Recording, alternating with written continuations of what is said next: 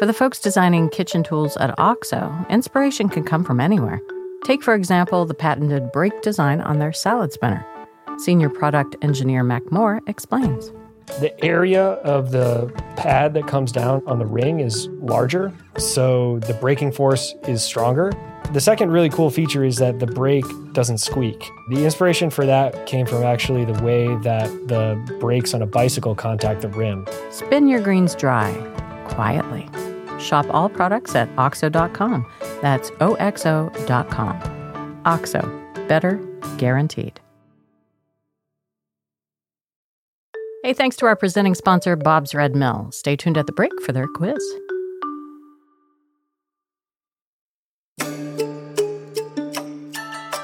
They say that the most important discoveries were made out of true need, like fire, the moldboard plow, vaccines. Now, I'm going to add one more to that list that's not on too many others: fermented beverages. Okay, I'm biased here.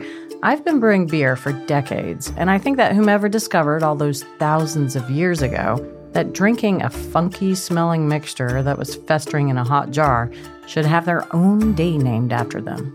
Or at the very least, let's throw them a parade. Fermented beverages kept people alive. It was often safer to drink mead or wine instead of water. Fermentation was sort of a preservation for foods as well.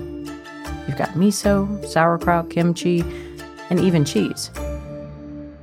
So all of this is to say that I feel pretty well versed in the whole world of fermentation.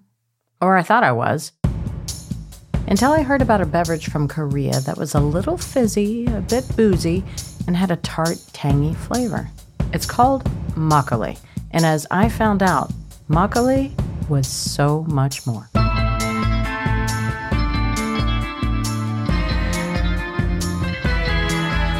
From America's Test Kitchen, I'm Bridget Lancaster, and this is Proof.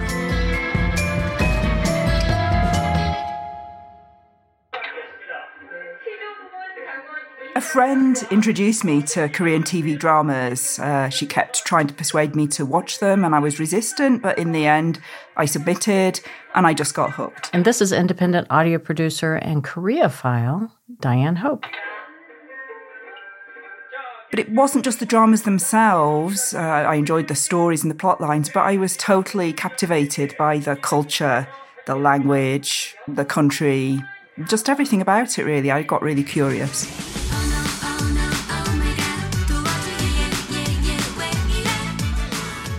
You know, these dramas featured sleek, stylish people. There were fast car-driving adventures, dark urban jungles, cheery Korean pop music, an insane work ethic, close-knit families and strong friendships, and it all seemed to be cemented at regular intervals with a lot of hearty eating and drinking. So even allowing for a bit of dramatic license, I thought, South Korea just looks really intriguing. It looked like a lot of fun. What I particularly liked was the almost inevitable scenes at some point in a 20-episode K-drama where something goes wrong with a love life and the main characters end up in these little pavement street cafes that are covered in plastic tarpaulins, and they're sitting at little makeshift tables and chairs, usually getting fairly drunk. The beverage of choice, always depicted in the K-dramas, was this clear fluid that looked pretty much like lighter fuel. You know, people would drink it with a grimace on their face. This would be soju. I eventually decided, after a couple of years of watching K-dramas and learning a little bit of the Korean language, that I was going to go to Korea. And I got a language exchange friend and mentioned to that friend that I was kind of curious to try soju. And this person said, "Oh, but you've got to try makgeolli." And I didn't even quite catch what he was saying. I didn't recognise the word. And I thought, what is that? If you do a bit of research on the internet, you can find out straight away. It's got this hugely historical lineage going back hundreds of years. Why had I never heard of it? We've all heard of sake and Asian drinks like that. I was convinced for a drink with that kind of history, there just had to be more to it. First of all, I kind of did a little bit of research, and then I talked to my Korean friend, Shiwoo, and this is what he told me. It's unusual for me to hear foreigners say makgeolli. So I think foreigner doesn't know about makgeolli because it's our traditional alcohol. My father liked it. When I was young, my father enjoyed it every night when he came back home after working. My grandfather liked it. Also, my grandmother's liked it. Yes, old people enjoyed it. It's common. It's common drink. We can buy makgeolli anywhere in convenience store. Anyway, it's not special. I tried makgeolli first time when I was freshman in university. 5 days a week. Every freshman in Korea play a lot. It's not strong. Yes, I like it, but I usually have soju, not makgeolli. We believe makgeolli makes us headache after drinking. And makgeolli is too sweet for me. Too sweet. Most of Korean people think that makgeolli is low level alcohol. We can see makgeolli anywhere in Korea easily. So yeah, we think it's not special, right? Right. Yeah. Well, Shiwoo is providing a lot of really good context here, but I think he's describing something that sounds a lot like the cheap beer that I used to drink sometimes too much of in college, and I would not call that a ringing endorsement at all. I felt the same way, Bridget, but I was undaunted in my quest to find out more. So I got on the plane to Seoul with my sound kit and also a suitable ringtone on my phone.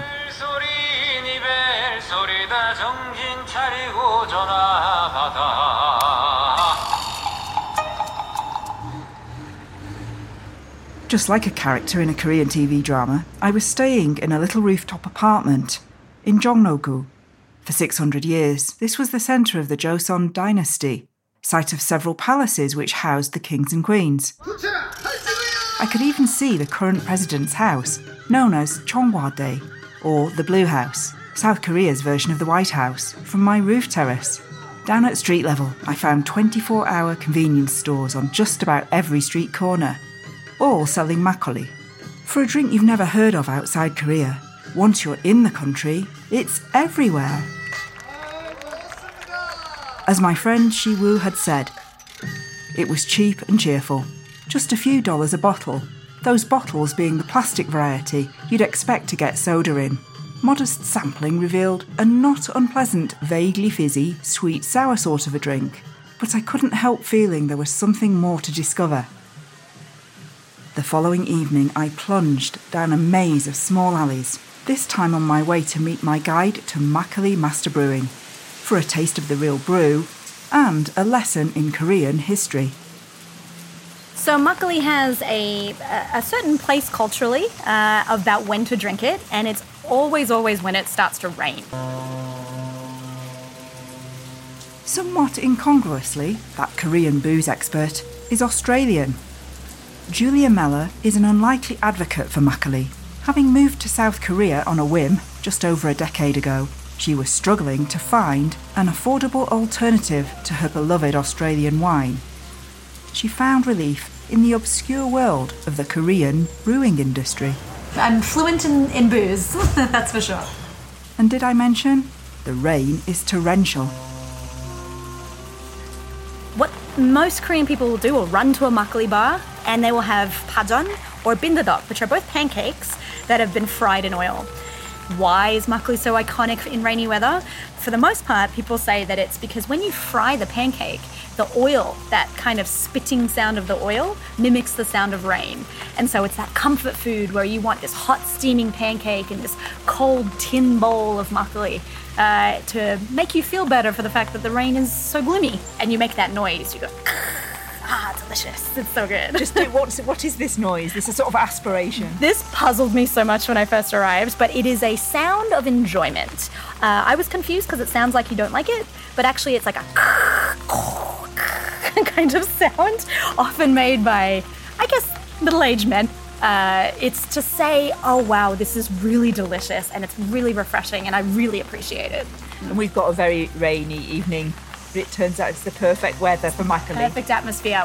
Now we're outside some traditional houses. It's dimly lit, so it's a great atmosphere. We arrive on foot and under umbrellas in front of an unremarkable front door. So this is called Newejuga. This is the home of, we affectionately call him the godfather of Korean alcohol. Everyone in this industry has learned from him in one way or another. And here is where the only place that you can taste something that he himself has made. If I was feeling that there was anything slightly sinister in this dark back alley, about to drink a beverage made by the Korean godfather of home brewing, Ring the bell. the doorbell chime immediately breaks the spell. And it becomes rapidly apparent that Julia speaks extremely fluent Korean.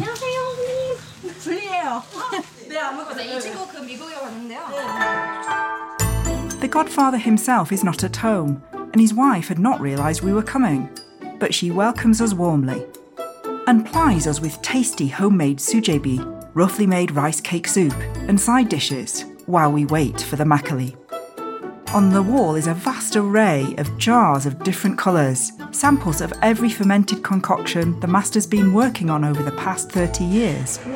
Oh, a big bowl's just arrived with a huge ladle.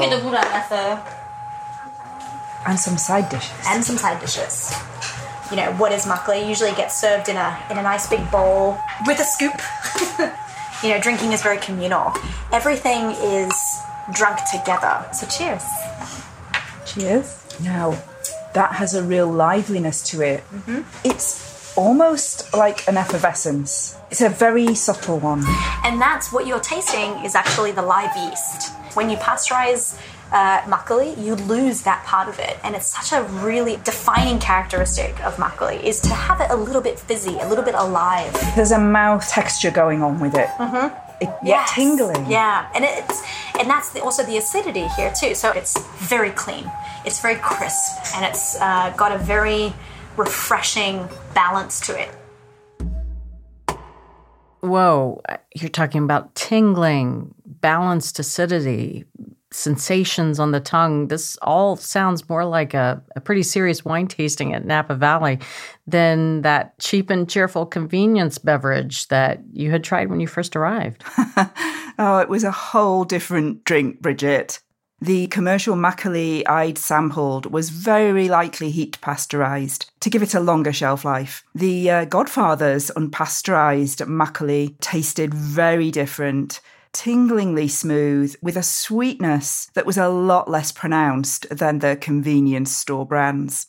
The overall effect is much more subtle and wine-like. And Julia explained to me that the centuries-long process Koreans have used to brew alcohol, which they call sul.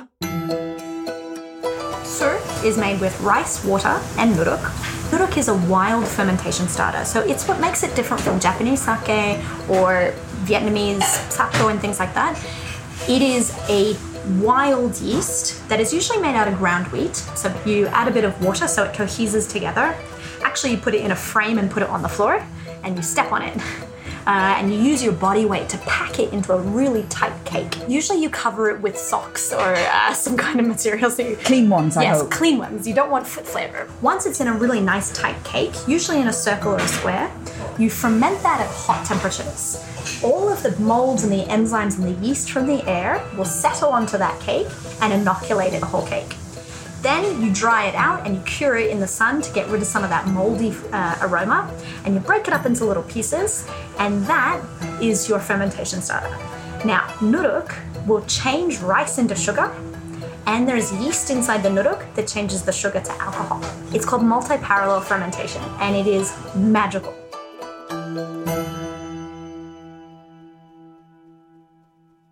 Well, Koreans are absolute masters of fermentation. I had never heard of this multi-parallel fermentation at all. That sounds like a completely different level. Yeah, it's quite remarkable. And part of what's so cool about it is that you mix rice, water, and this nuruk starter together.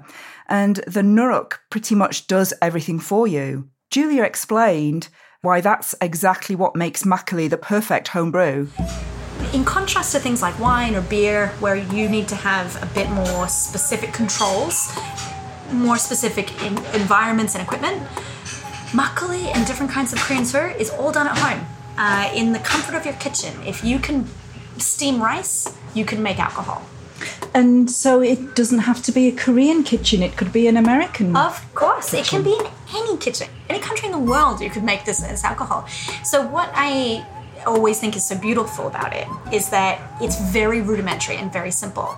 Yeah, making makgeolli involves just 3 ingredients: rice, water, and a starter you can make from dried ground wheat, and a pair of clean socks. And you can do it in your own kitchen. Well, I'd argue that procuring clean socks might disqualify me from being able to make this in the first place. But I gotta ask, if it's so simple to make makgeolli at home without any specialty gear, why is it so hard to find the really good stuff? I know, Bridget, that was my question. So it was time to head back out onto the rainy streets of Seoul and make our way to the next master makgeolli brewer and start getting some answers to that question. What's this restaurant called? This is called 장자의 나루. We're in a hanok, an old traditional Korean house of a style first designed and built in the 14th century. Other than a little lighted sign outside, there's really nothing from the alleyway to tell you that this is the location for something special. Not until you're inside and catch sight of a framed black and white photo of someone who looks like a Tai Chi master sat cross-legged in front of a steaming mound of fermenting rice do you get the hint that you're in the home of another venerable master of ancient Korean brewing tradition. The venerable master emerges from the kitchen with a signature huge bowl, a ladle, and the obligatory collection of spicy side dishes. So cheers. Cheers. How would you describe this makgeolli that we're drinking now? In terms of the alcohol percentage, because he does this by himself here, it's generally around about 10% alcohol. But the balance is there. You've still got that sweetness, you've got a teeny bit of acidity, and you've got that nice lively mouthfeel, but it's very cold and it's very refreshing. Very refreshing. And even though it's a rainy night, it feels like the right thing to be doing. Exactly. I would say the best characteristic of this makgeolli is that it's clean.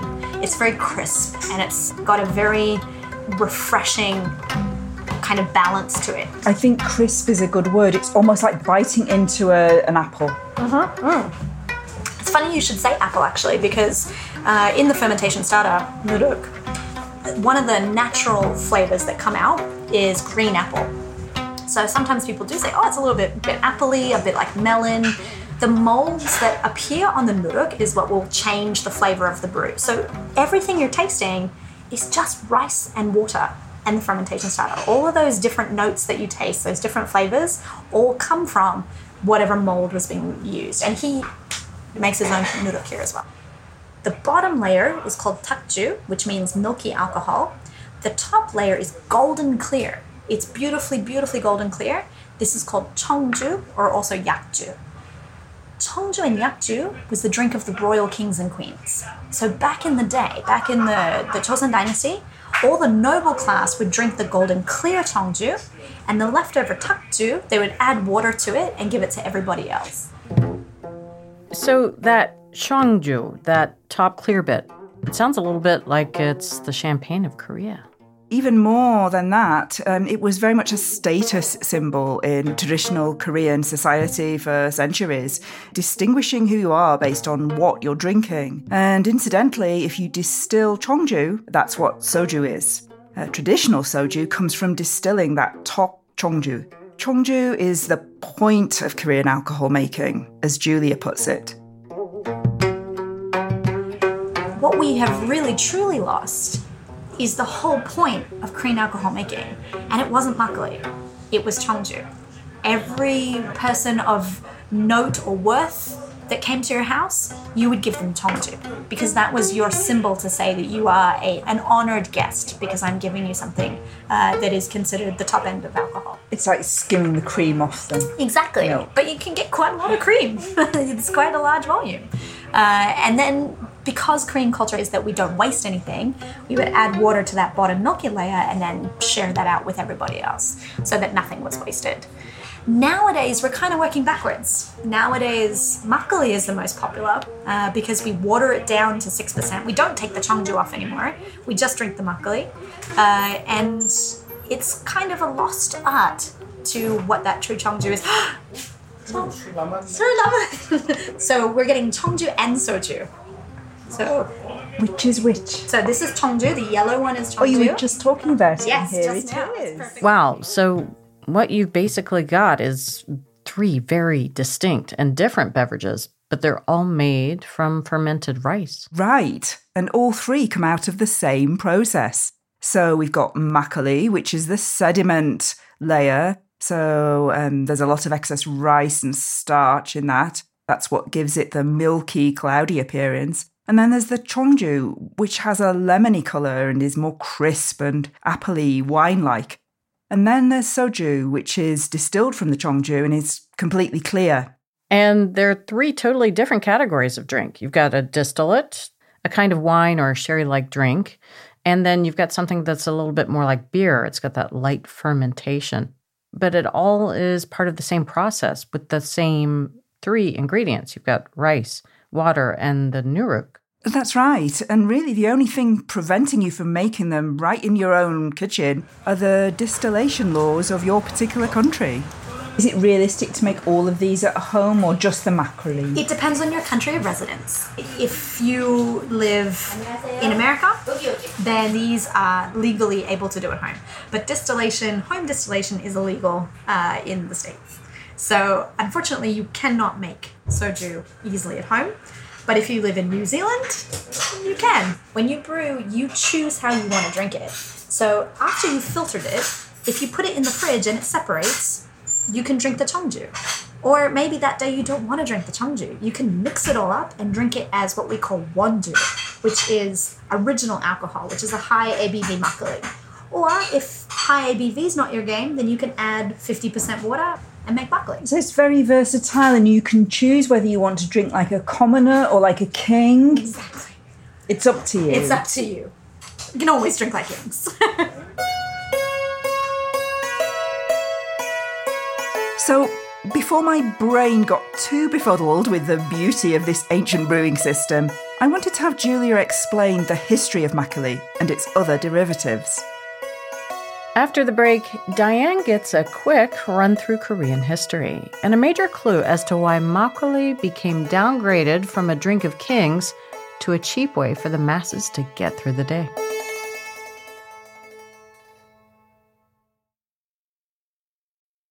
It's time for another Bob's Red Mill Grain Quiz. And today I've got a really special guest here in the studio with me. He is a grain expert. He's my colleague. And I'm going to call him a bread and pizza expert, too. It's Andrew Janjigian. Hello. Hello. Are you an expert on flour? I think you know it all about it. I am pretty fond of flour, and I know a little bit. You might even call me a flour child. Nice. Well, okay. Do you know whole wheat flour? That is the question today, and I'm going to find out.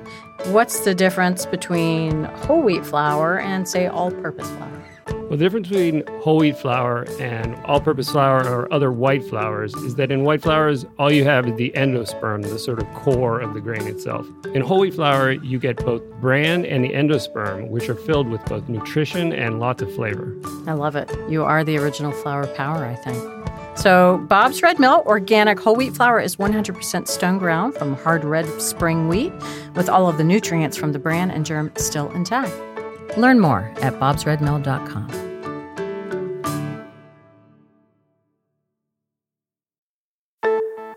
You know when you're cooking something like chicken or fish and you need to wash your hands, but you don't want to touch the faucet because then you got to clean the faucet? Kohler has thought of this. Their faucets have something called response touchless technology. You simply wave your hand or a utensil through the sensor window to turn it on and off like magic. It's really convenient and hygienic because it reduces the chances of spreading germs around the kitchen.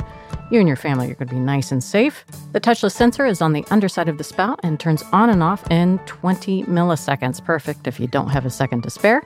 And if you forget to turn it off, the faucet's going to shut itself off after 4 minutes. No batteries are necessary. It connects to your AC power. Kohler, for people who do their best work in the kitchen. Learn more at Kohler.com.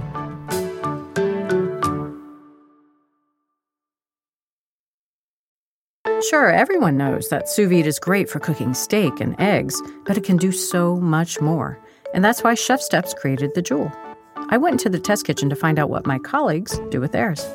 This roast beef that we have, we set it to a really low temperature and we let it go overnight. The collagen breaks down, the meat gets super, super tender. Basically prime rib, but a quarter of the price. Polenta grits, normally that's a very hands-on dish. You have to stir it a lot. Sous vide is pretty cool for it because it's hands-off. I actually have a couple of things in the sous vide bath right now, this very moment as we speak. Joule, perfect food every time. To get yours, visit chefsteps.com/Joule and use code ATK2019 to get $15 off. That's chefsteps.com/JOULE, code ATK2019.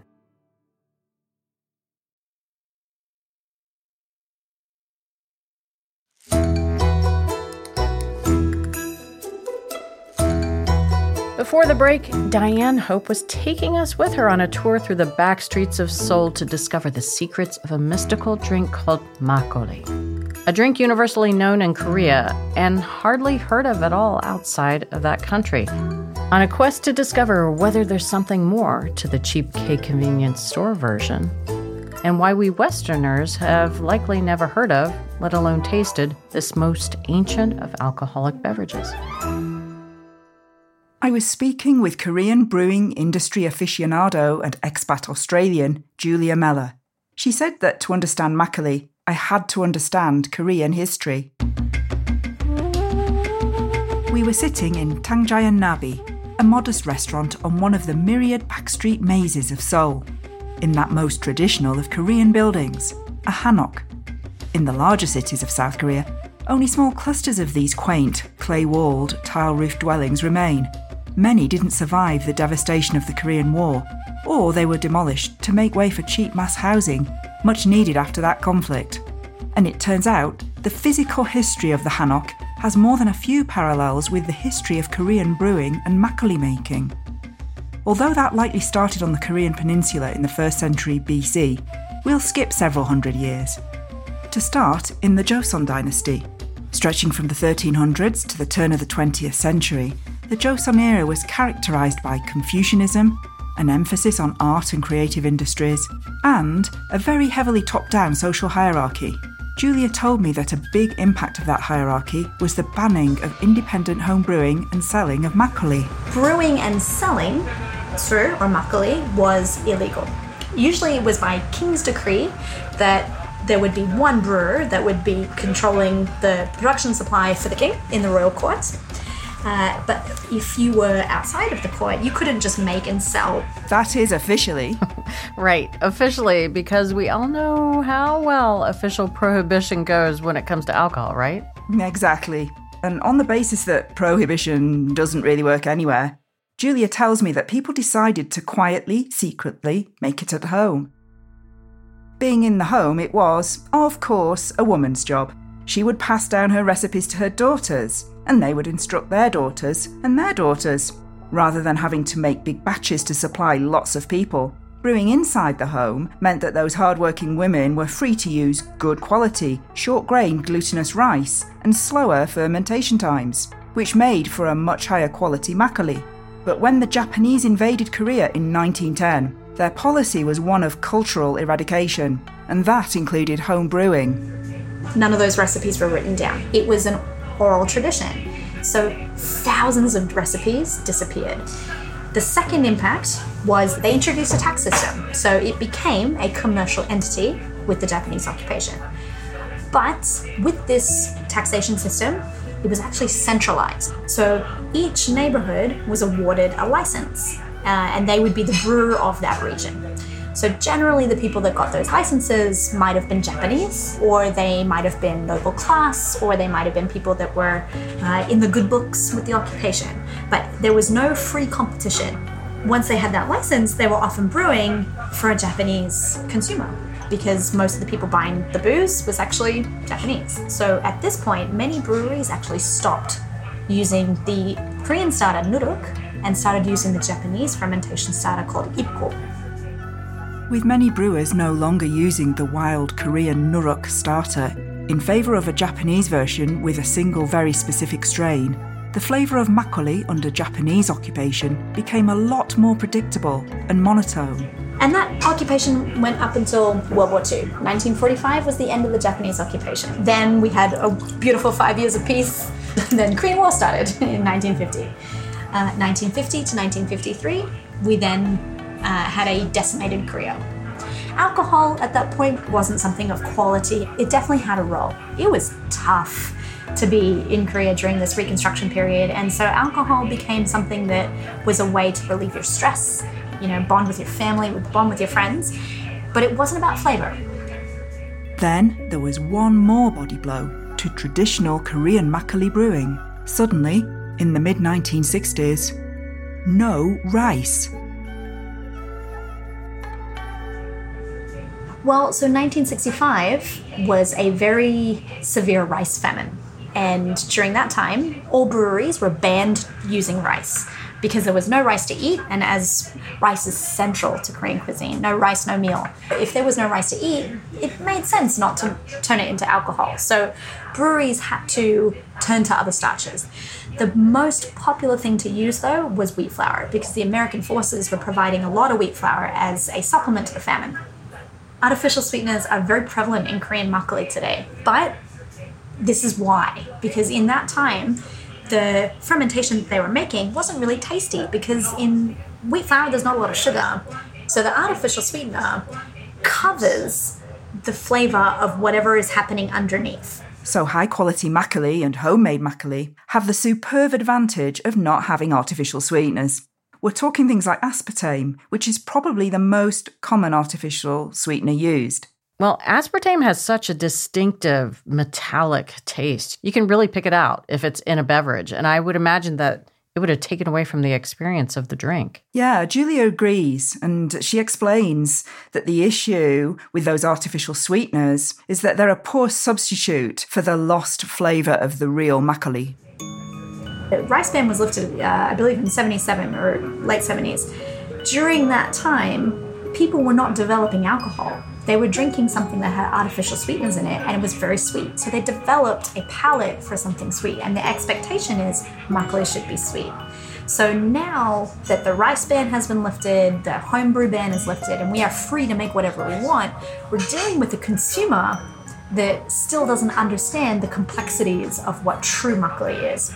So what we're drinking now, no artificial sweeteners. For me, it's about respect for the fermentation. It's not to say that makgeolli with artificial sweeteners is not drinkable. It is, and a lot of people enjoy it, and I think that's fine. But there is a reason why they were introduced, and there's a reason why we can move back to what it was intended to be. It's historical. I absolutely love that Julia talks about a respect for the fermentation. There's something to that. And that really is the magic of the true original version of this brew. Yes, that's it. But there's more that makes the process of brewing makgeolli so magical. It's not just the lack of artificial sweeteners and careful brewing in small batches that makes the drink so unique. There's also the bugs on the hands of the brewer. Because, believe it or not, the personal microbiome of the brewer has its own special influence on how each batch of the drink turns out. So one thing that we have in Korean cuisine, this is not just unique to alcohol. Korean cuisine has something called 손맛. 손 means hand and 맛 means flavor. So it's literally hand flavor, but what it means is that we have microbiomes on our hands that are unique to us, just like a fingerprint. So if you and I make makgeolli together with exactly the same ingredients in exactly the same place, we will have very different alcohols because my microbiome is different to your microbiome. So when it comes to sur, we say the best brewers have the best hands. And it's something that really is so unique and iconic to you that no one else can replicate. So it really is like a fingerprint flavour. 100% a fingerprint flavour. And also what really, I guess, frustrates a lot of people, but I think is the best character of it, is that you can never make the same alcohol twice. Every time it's different, and it's different because your hands might have been different that day, or the environment where you brewed it was different that day. The nuruk was different, the rice, everything could be different. So there's something really satisfying about making a beautiful alcohol and then thinking, I may never make this ever again. So I'm going to enjoy it so much more. This delicious unrepeatability means that just as you can never step in the same river twice, you can never brew exactly the same makgeolli twice. And there's the rub. How do you commercialise a product that behaves like a piece of musical improvisation? Consistency is just not in the language of makgeolli, not to mention the difficulty of transporting a product that's actively fermenting long distances. Which brings us back to the original question, why have those of us outside the Korean peninsula never heard of this mystical, complex, delicious drink? And the answer is that makgeolli has weathered the slings and arrows of modern Korean history, the prohibition of home brewing by the king during the Joseon dynasty, the Japanese occupation, the rice shortage, the use of subpar ingredients, and the introduction of artificial sweeteners to counteract the effect of subpar ingredients. But also, more simply, the same quality that makes makgeolli so lively and unique is the very reason it doesn't make good economic sense to export it overseas. It just doesn't have a long, stable shelf life. So, Diane, where does that leave us? Well, Bridget, I asked myself the same question. Is this all just one long, tragic Asian drama plot? This beautiful drink, which even many Koreans haven't enjoyed to its full potential, is it doomed to a few secret spots in Seoul's back alleys? Is it going to be always overshadowed and misrepresented by mass-produced convenience store knockoffs? Not necessarily, says Julia Meller. In the last, I'd say 5 years, maybe 6 years, we're starting to see a shift into not just food, but other Korean traditional industries getting more respect from a younger generation, like a lot of people that want to revive those traditions that were lost for 100 years. There's a lot of traditional industries that need to be revived and given their day in the sun. And now we can. We now need to start working on bringing that quality and integrity and respect for fermentation to really get it back to the level of quality of where it used to be. And so, do you think that this means that we'll all be drinking makgeolli soon? Well, the problem is, a lot of people don't even know that it exists. It's kind of the world's best kept secret. And if people do find it, they're not getting access often to the really good quality stuff. But if you learn how to make it yourself, you'll have endless access to good quality makgeolli. And so I think that once people figure out how incredibly easy and fun and rewarding it is to make makgeolli in your own kitchen, the sky's the limit.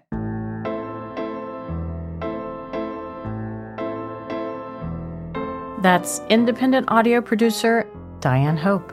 And you can hear more of her immersive, sound-rich documentaries at her website, dianehope.com. If you want to see some cool images from inside the homes of Korea's hidden makgeolli masters and find out more about Julia Meller and the Sewell Company, well, it's all up on our website, and that's www.americastestkitchen.com/proof. Go check it out. Proof is hosted and produced by me, Bridget Lancaster. Our executive producer is Caitlin Kelleher. Sarah Joyner is our producer, associate producer Caroline Rickert. Scoring, sound design, and mixing by Matt Boynton of Ultraviolet Audio. Additional sound design and scoring for this episode by Diane Hope. Editing by Caitlin Kelleher, Sarah Joyner, Jordan Pearson, and Connor Olmsted. Brian Campbell of Signal Sounds composed our theme music. Additional music by Kyle Forrester. Post-production support from Hen Margolis. Our production manager is Diane Knox. Jack Bishop is Gangnam Style and Chief Creative Officer of America's Test Kitchen. David Nussbaum is our CEO. Thanks again to our sponsors, Bob's Red Mill, Kohler, Chef Steps, and OXO. Proof is a production of America's Test Kitchen.